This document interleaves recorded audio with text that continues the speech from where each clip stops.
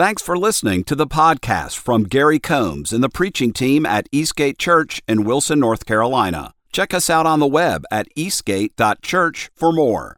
And now, here's the sermon. Good morning, Eastgate. Good morning. Happy arbitrary incremental time holiday. I like New Year's a little bit, but one of the things that I don't necessarily love so much about New Year's is that I'm just going to be writing the wrong dates on things for like 3 weeks. Everything's going to be backdated to the beginning of this year because I'm going to mess the date up a lot. I am Adam. I am not the normal pastor. If you're a visitor, I'm not the normal pastor here. The pastor team has gone away to a study sabbatical, so I get to step in. They're getting the next year kind of focused in so we can have a clean vision for 2024. I get the opportunity to step in, substitute for a day, so I'm always happy to do that. I'm excited about the message that we got today, so if you know me, buckle up. I hope you stretched out before you got in here, because we're going, y'all. So I do appreciate any visitors that we do have today. I'm so glad we got the gather in place next door. Thank you for joining online. If you're joining online, if you're still straggling out in the lobby and you can hear my voice, come on in. So during the New Year's season, we tend to do a sermon series called Resolved. And the reason why behind it is pretty transparent. At New Year's, everybody makes resolutions. So we like to try to maybe give a little focus on what the resolutions could be. Everybody kind of does the lose weight thing, go to the gym thing, eat a little healthier thing. Everybody makes it about 6 weeks. If you do more than that, if you actually stick to it, good on you. Stay with it. Get healthy. That stuff's good. But we kind of wanted to take a moment and focus this New Year's resolution. John Edwards, the prominent Great Awakening preacher, John Edwards, he wrote this line, and I think it's very applicable. I really like it. Resolved never to lose one moment of time, but improve it the most profitable way I possibly can. I think that's a good resolution. Never to lose one moment of time, but to improve it the most profitable way I possibly can. And that way would always be growing closer to God, growing more Christ-like. So that Paul's going to help us today. We're in Philippians 3, if you want to pre-turn your Bible over there. So he's going to give us a good word today. Before the text that we're going to be studying today, he actually gets into it a little bit, and he's talking about this idea, this one thing, this one resolution, this one thing that I do is right at the center of his statement. That I might know him, and that the power of his resurrection, and may share his suffering, becoming like him in death. Share his suffering. Become like him in death. That's an incredible way to say, I want to be just like him. I want to be more Christ-like. I want to be incredibly Christ-like. I want to be as much as Christ-like as humanly possible. That's what I want to be. That's the one thing I want. So we as Americans, we kind of overschedule our lives a little bit. I don't know if you're guilty of this. We prioritize. It gets hard to prioritize. So we ended up prioritizing the best we can. Sometimes we're just making it up as we go, and we're not really prioritizing. A lot of times we're having to prioritize things like that are important things: family, your spouse, your boyfriend, your girlfriend, kids. If you've got kids, prioritizing them, getting their schedules figured out. I stopped at one kid, so I make fun of all the families that have like 3, 4, 5, 9 kids. I make fun of them like just running around like chickens with their head cut off because I just have one schedule to deal with, one kid's schedule, and fortunately for me, her extracurricular activities align with mine, and so I'll be there anyway. So I got off super, super lucky. All you crazy people with your mini kids, I don't know how y'all schedule all that stuff. It gets tough, right? But we kind of run into this issue where we have to choose a priority. A lot of times you'll hear stuff, people will say stuff like, I don't have enough time to do a particular thing. Yeah, I don't have enough time to do that. Everybody has the same amount of time. It's just where the priority is set. So instead of like, I don't have time to do that, a more accurate way to speak would be to say, that's not a high enough priority for me to spend my time doing it, for me to actually get there, if that makes any sense. So I hear a lot of times, at the gym, We have kids that, they hadn't been there a while and they come in and I don't have time, I hadn't had time. That's not accurate. It's just that the priorities changed. And maybe work took a higher priority. That's understandable. Maybe a health event took a higher priority, or family. That's all fine. But it's not that we don't have time. It's that our priority list, the stuff at the top, isn't that thing, if that makes any sense. And so if you look at it that way, what Paul is wanting us to do is to prioritize becoming Christ-like. In the letter that he's written to the Philippians, that's the focus of it. He's trying to help them attain Christlikeness. I learned that Microsoft Word, the document, if you type Christlikeness, it knows that as a word. That's cool. Yeah, I thought it was going to give me a little red squiggly line, but it did not. Christlikeness. So he's trying to help them focus on attaining Christlikeness, and he's going to do it in his way. We can attain Christlikeness if we follow his guidance here. How do we do it? Paul's going to help us out. Philippians 3:13 through 14, if you want to get in your biblical devices to exactly where we're going. Philippians 3:13 through 14. But one thing I do, forgetting what lies behind and straining forward to what lies ahead, I press on toward the goal for the prize of the upward call of God in Christ Jesus. That one was short, so I want to read it again just to make sure we get it in there. But one thing I do, forgetting what lies behind and straining forward to see what lies ahead, I press on toward the goal for the prize of the upward call of God in Christ Jesus. God bless the reading of his word. Amen. So how can we make Christlikeness, attaining Christlikeness, our number one priority? Put aside the past. Put aside the past. Paul says it right up front here. He says, one thing, that word, in your translation, it probably says, one thing I do, or but one thing I do, something like that. They had to tweak it a little bit to get the English to make any kind of sense. The word is just, in Greek, it's just one thing, and then he goes for it. One thing, forgetting what lies behind. So he's singularly focused here. And then he gives us a couple of ways to attain the singular focus of attaining Christlikeness. One thing is forgetting the past. Put aside the past. Forget what lies behind. This one kind of, forgetting is an interesting word. It means something a little different to us than what it means here. And so I want to touch it just a second. It's not like forgetfulness. It's not like if you're having to help your kids with their 8th grade math homework and you're like, I forgot how to do that a long time ago. It's not that so much. Also, they teach kids math weird these days. They don't even do it right anymore. So I don't know how to do it anyway. They're crazy way they're teaching them. But it's not like that. It's not like I don't know if this hits any of you guys. It's prevalent in my house. Have you ever done this thing where you're just standing in a room going, why am I here? Okay, I'm in the kitchen. I am not hungry. What did I come in here for?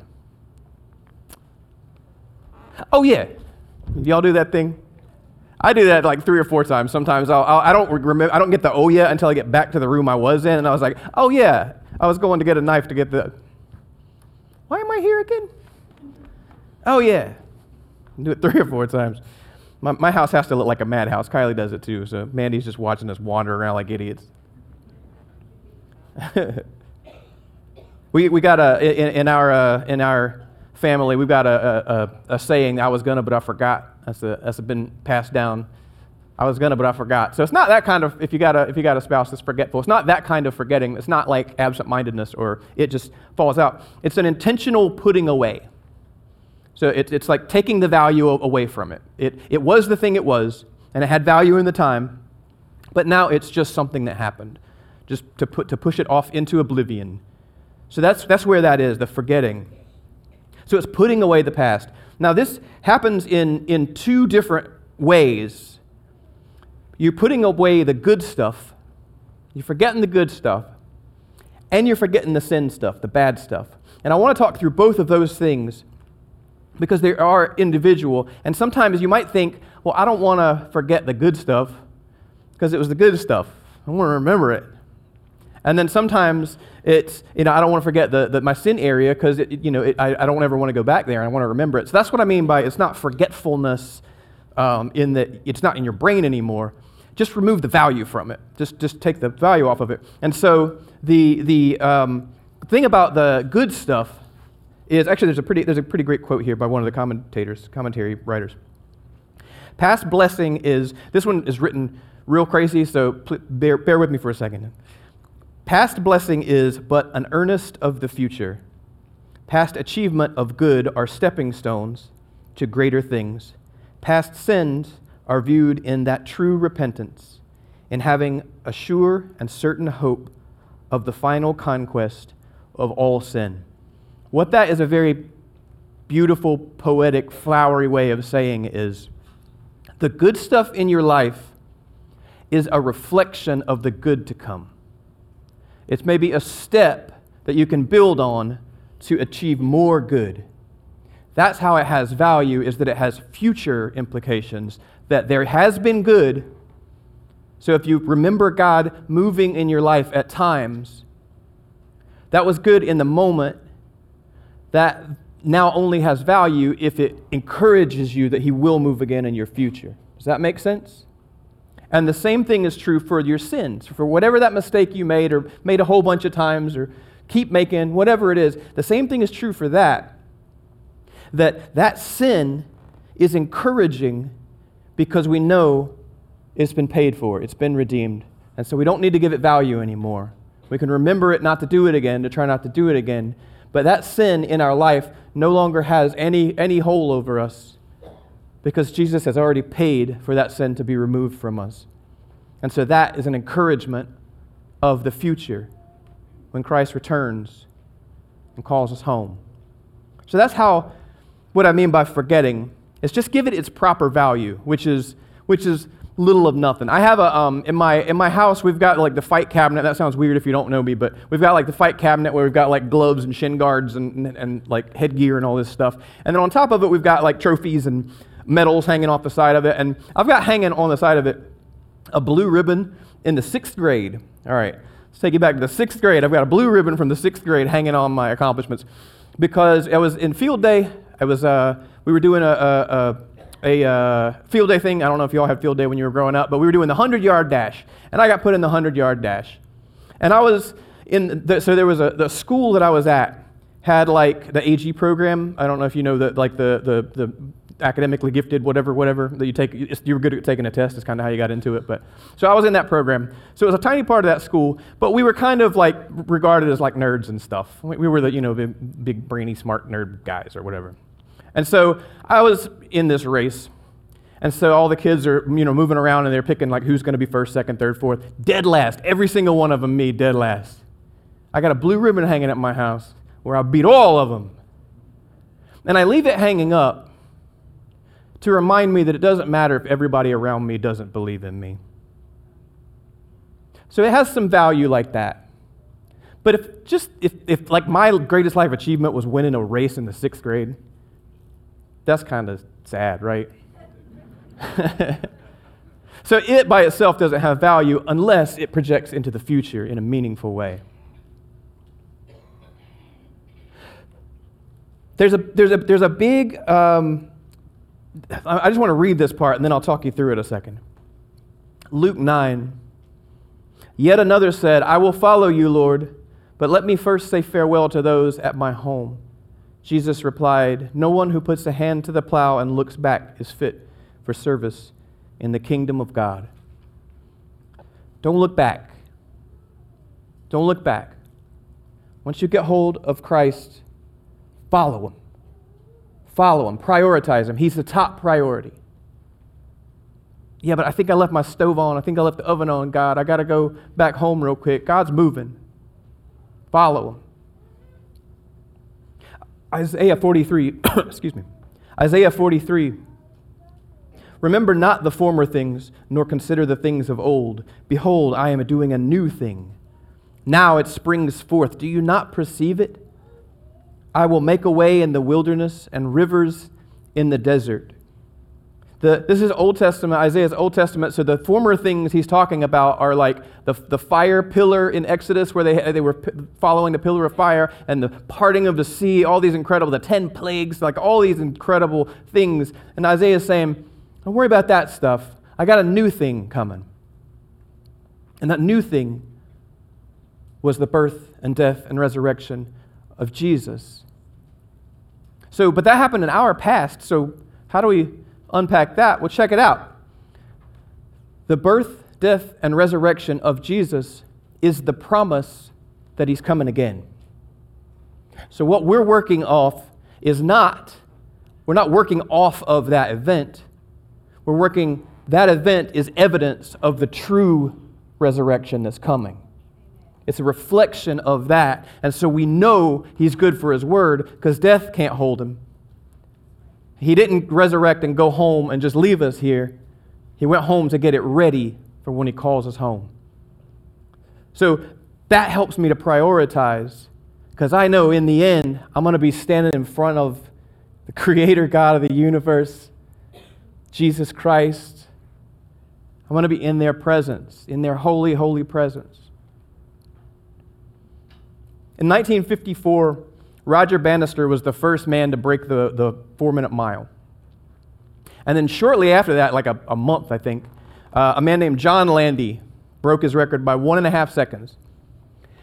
Later in that year, they ended up in a race together that was called the Miracle Mile. It's going to be a 1-mile race.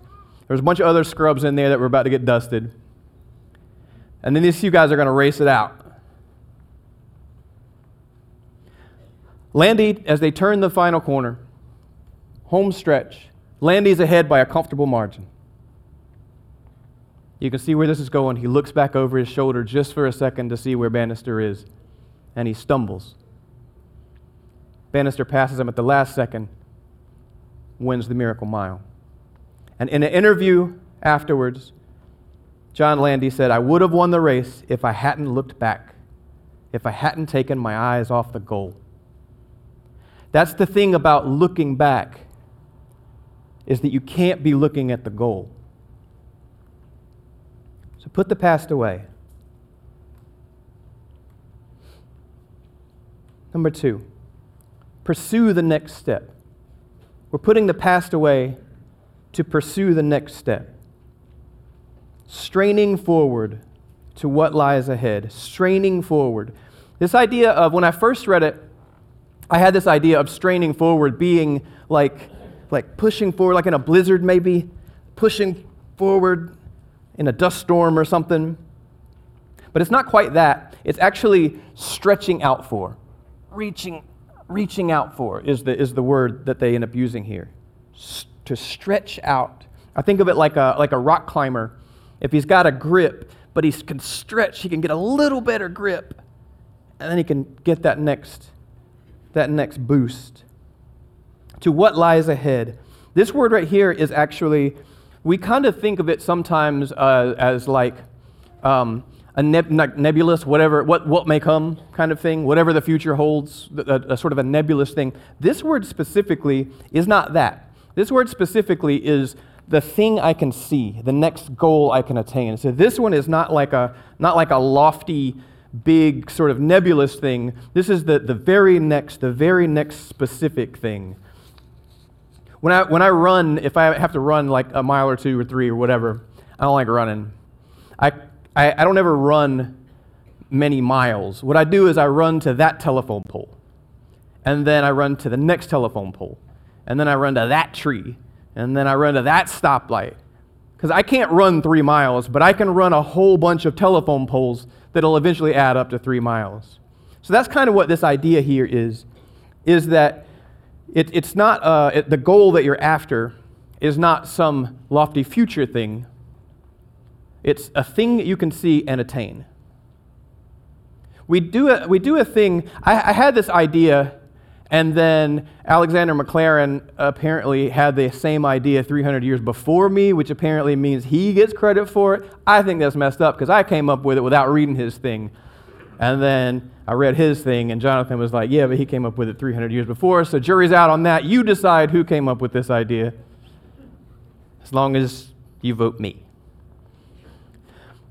But the misery is that, though people know well enough that they cannot be good carpenters or doctors or fiddlers without certain habits and practices, they seem to fancy that they can be good Christians without them. So, in our Christian lives, we tend to say stuff like, I want to pray more, I want to be closer to God, I want to get in the Word more. We tend to have these sort of nebulous things, these goals that sound like goals, but they're not really goals. So in the business world, everything is metric-driven. I work in a marketing department, so everything is metric-driven and analytics and this decision and, was this success? And here are we call them success markers or success checkpoints. And so apparently there's an acronym called that's SMART. So SMART, when you're setting a goal, you can set SMART goals. The S is a specific, measurable, attainable, relevant, and time-bound. Specific, you know exactly what it is.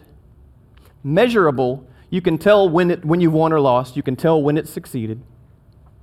Attainable, it's not impossible to do. I want to make $20 million today. Okay, good job, good luck. It's relevant, it's got something to do with what you're actually trying to achieve. And then it's time-bound, and I'll have it done Friday at 5 o'clock.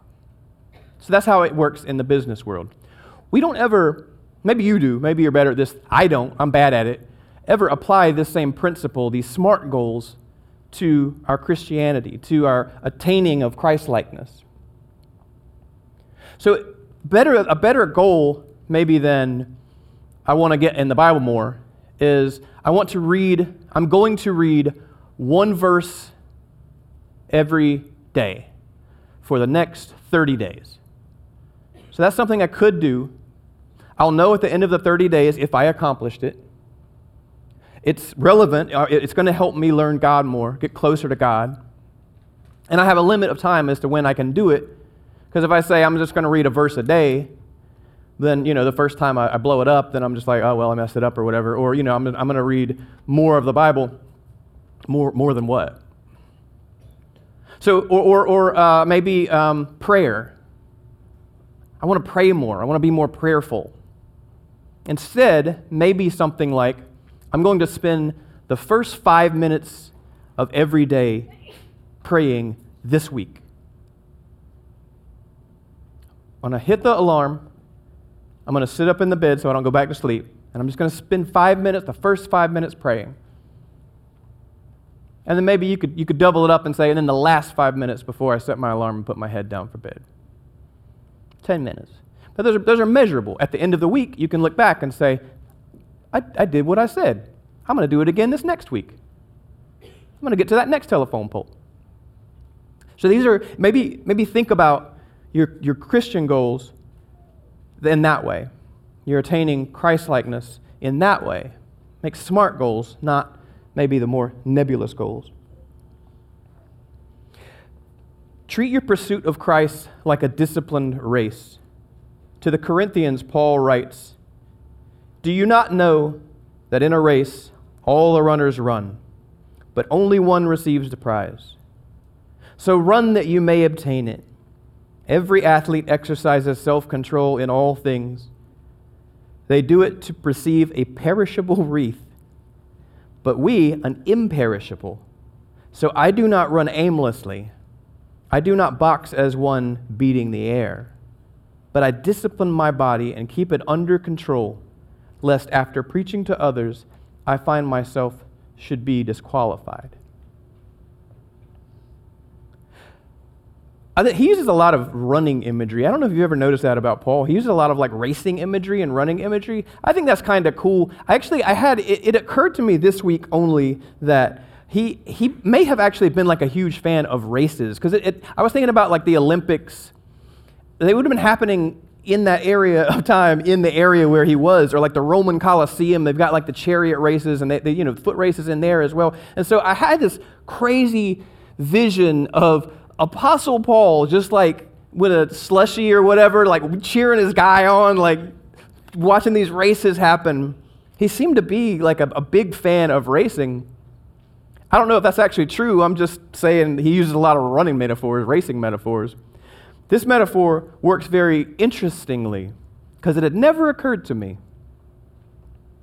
We're all running the race of Christlikeness. We're all running the race. He says everybody runs the race. One guy wins. I'm going to be that guy. He's got like a competitiveness to his pursuit of Christ, to his pursuit of God. That's interesting to me. It also occurs to me that kind of means in a real roundabout way, he's talking trash to me because he's saying I'm not going to be that guy. I can outrun you, Paul. You don't have my kind of grit. And he's like getting beaten unconscious and thrown out of cities in his pursuit of Christ. And I'm like, because I'm preaching today in an air-conditioned building.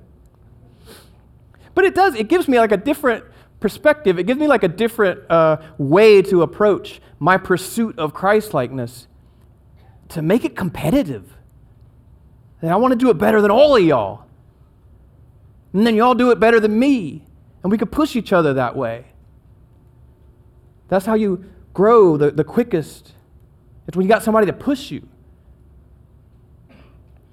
So maybe a step to that are these goals. Make your goals specific. Make smart goals. There's one pushback to that, and that is that I don't want to be a checklist Christian. Like a lot of people don't want to like do that kind of thing because like I don't want to pray just because I have to pray today. But then there's a circle that you get in that. There's a little cycle you get in that. And that is you're not praying anyway. So I don't want to just pray because I have to. So I'm just not going to pray at all. That's a weird, flawed logic. And I would argue that sometimes you maybe need to be a checklist Christian. Because sometimes I don't want to just read the Bible because I said I would. Okay, well don't read it because you want to. But sometimes there's a little something in that you pick up that's the spark you needed. And now tomorrow I gotta read some more. It gets real easy to get into the habit of not. And so if you find that you're in the habit of not, just try being a checklist Christian for a little bit. But go into it prayerfully. Father God, I know and you know I'm just doing this because I said I was gonna. But let that be worship to you as well. Still teach me. Open my heart up. Set your life's purpose, your top priority, on being just like Christ. That's lofty. That's not attainable. So set some smaller goals to get you there. Because I got crazy news for you. You will attain it. You will get there. Because the sacrifice and redemption that Jesus offers us makes us Christ-like. Amen? Number 3, persevere to the finish. Persevere to the finish. I press on toward the goal for the prize of the upward call of God in Christ Jesus. I press on. I got a bunch of definitions here for press on. One of them actually uses press on in the definition, so I'm not going to read that one. But I like this one, and it fits with the race theme that we got going on. And that is figuratively of one who is in a race running swiftly to reach the goal. Press on. Run, sprint, press on. That's the idea behind the word that ends up getting used there. There's another commentator that speaks about Paul and his sort of single-mindedness. He lived for the day when the heavenly call would come, like a victory in a race. Rather than slack off, as some were prone to do, the thought of it motivated him to further purity and service. He was looking forward to the day when he met God, when he met Jesus. Again, I guess, because he kind of met him pretty famously before, briefly. He was looking for the day when he was standing in the glory, the full glory of Christ. And that burned him up, man. Because he wanted, when he got there, he wanted to have a cabinet full of trophies. He wanted to be like God's guy, Christ's hardest worker. He's got a pretty good leg up on me. He wrote like the back half of this holy text. He must have gotten something right, because God chose a lot of his stuff to put into his instructions to me. So I got a lot to live up to if I want to beat Paul. But I'm running the race till it's over. Running the race till it's over. Part of that for you may be maybe like in American culture, like we think about getting to retirement. That's a goal that a lot of people have. Get to retirement. Be able to have a successful retirement, happy retirement. Part of that for you might be that you just hit retirement, or you're about to hit retirement. Congratulations. Maybe a couple years you're going to get there. Keep digging, you'll get there.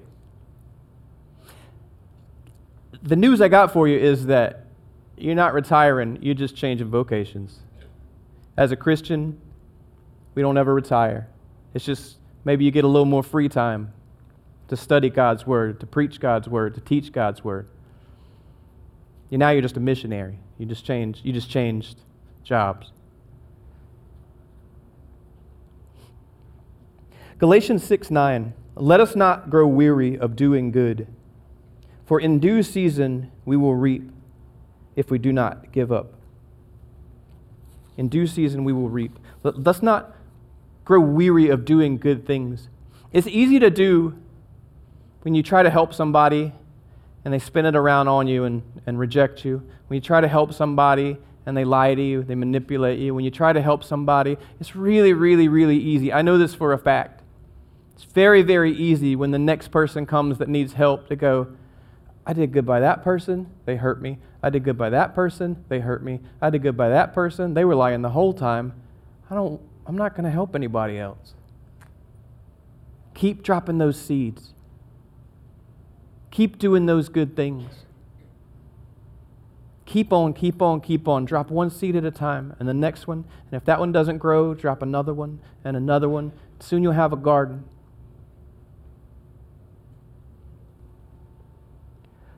Paul, in his letter to Timothy, at this point in time, his second letter to Timothy, at this point in time, he knows he's facing execution. I have fought the good fight. I have finished the race. I have kept the faith. Henceforth, there is laid up for me the crown of righteousness, which the Lord, the righteous judge, will award to me on that day, and not only to me, but also to all who have loved his appearing. I've finished the race. I ran right through the tape. This is our encouragement. Keep on going. Keep on digging. You're not done yet. You're not done yet. We're celebrating a new year. We just got a whole year. Tomorrow starts a new year. We get another one. If we're lucky, we get the whole year. If we're really lucky, we get called home. But I'm going to finish the race. I have to drive I work in Raleigh. So I have to drive the stretch of highway between here and there. And I'm pretty sure people have gotten really bad at driving in the last couple of years. Like, people were never great at driving anyway. But then this crazy thing happened, I think, where like the whole world stopped and everybody locked themselves in their house for like a year and a half. And it occurred to me only recently that means that anybody that turned 16 when that happened never really drove. And then anybody that turned 17 or 16 in the middle of it never really drove. And then anybody that turned 16 right at the end of it is now a new driver. And so we dumped like a quarter of a decade of bad drivers on the road at one time. And then a bunch of us forgot how to do it because we weren't doing it anyway. I was essential personnel, so I had to go back and forth to work even during the heart of the pandemic. So I'm like driving up the like zombie apocalypse highway, which is just me and like one other guy. Felt like what's his face from the zombie show? I've already forgotten it now. Walking Dead. I'm just on my horse going into the city. But what I find is, as I drive, there's crashes all the time. Crashes all the time. And so I let that be a reminder to myself that it's not just me on that road. And so I try to drive as good as possible, but it's entirely possible, through no fault of my own, I'm the one that ends up in the trees. I keep that in the forefront of my brain for this purpose. I need to finish my race. I have to persevere. When I'm tired this morning, I didn't sleep well last night, and the alarm went off. It would have been real easy just to sleep through church and let y'all figure it out. I don't know what would have happened if I'd have done that. I definitely wouldn't have got to preach again, probably. But on that day, man, Friday, got all these notes, got to prepare. I just want to play video games. Got to get the work in. Otherwise, when I get up here, I have no idea what I'm talking about. Tell you wrong stuff. That's no good. Persevere. I got to finish my race. Whenever that is, whenever I hit that tape and I get to go home, I want to come through gates of heaven like boom. Not literally, maybe literally. I don't know. That'd be fun. I'm gonna have them string up a race tape on gates of heaven. I'm just gonna leap through it. That'd be ridiculous. I bet God's ridiculous enough to do it. We'll talk later. In the book of Joshua, the Israelites have been wandering around the desert. And this guy Caleb, do you know Caleb? This guy Caleb, he's my guy. I like Caleb. I'll read you his account. This is Joshua 14. This cord is driving me nuts. And now, behold, the Lord has kept me alive, just as he said, these 45 years since the time that the Lord spoke to this word to Moses, while Israel walked in the wilderness. And now, behold, I am this day 85 years old. I am still as strong today as I was in the day that Moses sent me. My strength now is as my strength was then, for war and for going and coming. Now give me this hill country of which the Lord spoke on that day. For you heard on that day how the Anakim were there with their great fortified cities. It may be that the Lord will be with me, and I shall drive them out, just as the Lord has said. 85 years old, Pastor Gary succinctly boils it all down to, give me the hills, give me the giants. I'm 85 years old and I'm as strong as I ever was. Ladies, any of y'all got a middle-aged husband that thinks he's strong as he ever was? Any of y'all got a husband that's hypothetically 43 years old just fighting 20-year-old dudes? Any of you have to go like, honey, you're not as young as you used to be. This dude, 85 years old, but I believe him, man. And here's why I believe him. Because he says, and may it be that the Lord is with me. He says, I'm as strong as I was back then. I'd have beat him then. I'll beat him now. And the reason why is because God said it was going to happen. Give me the hills, give me the giants. I still got a strong right arm. Finish the race. Persevere. Whatever that means to you. Don't give up. Don't take a day off. Stay in the Word. Pray. Make those SMART goals happen every single day, that you'll get stronger and bolder and more Christ-like and more Christ-like and more Christ-like. You can do it, right? We got this. So take inventory. I want you to take inventory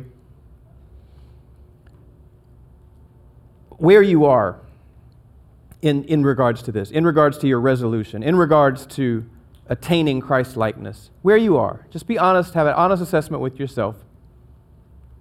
And I want to do something a little different. I want to just give you some silence for you to pray, for you to be with God, for you to meditate and listen to His message to you, for Him to speak into your heart.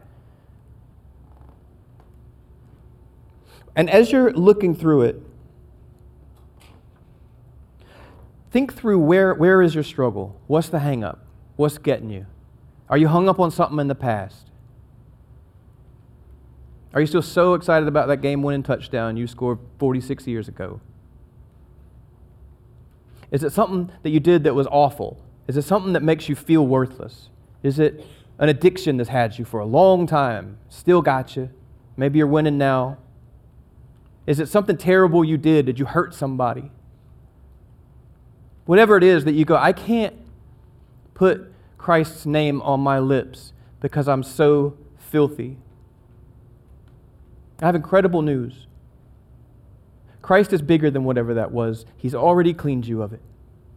It's gone. Put it aside. It has no value anymore.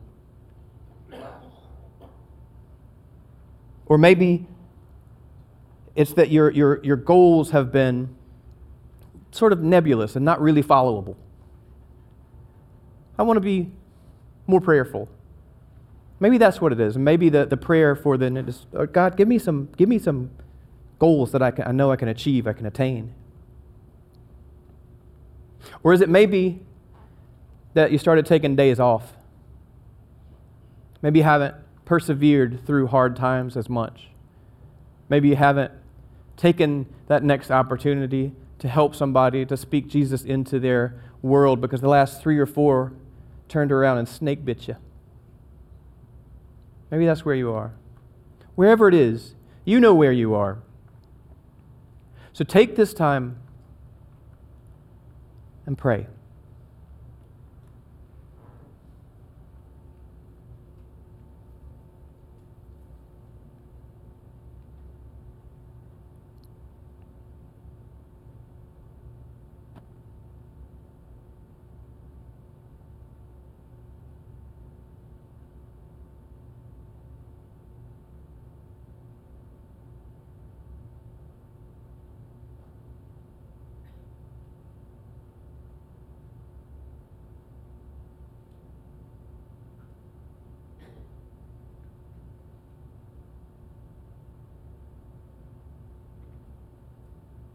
Father God, thank you for today.